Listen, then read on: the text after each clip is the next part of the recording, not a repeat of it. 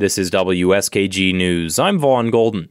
The new year has brought new leaders to Binghamton City Hall, and they're looking for a fresh start. City Council unanimously selected Councilman Phil Strawn to serve as its president for 2022.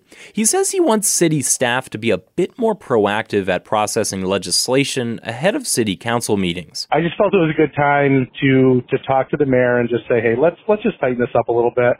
We're not disparaging, not throwing anybody under the bus, but I think we can do a little bit better. Strawn agrees City Council was getting information about voting items sometimes as late as the day of meetings. The city's new mayor, Jared Cram, says he agrees council members should have all of their questions answered before taking a vote. I've gone to many a work session, so I want to make sure that they're as efficient as possible. Cram says he doesn't think the city needs to add more resources or change operations around how legislation is processed.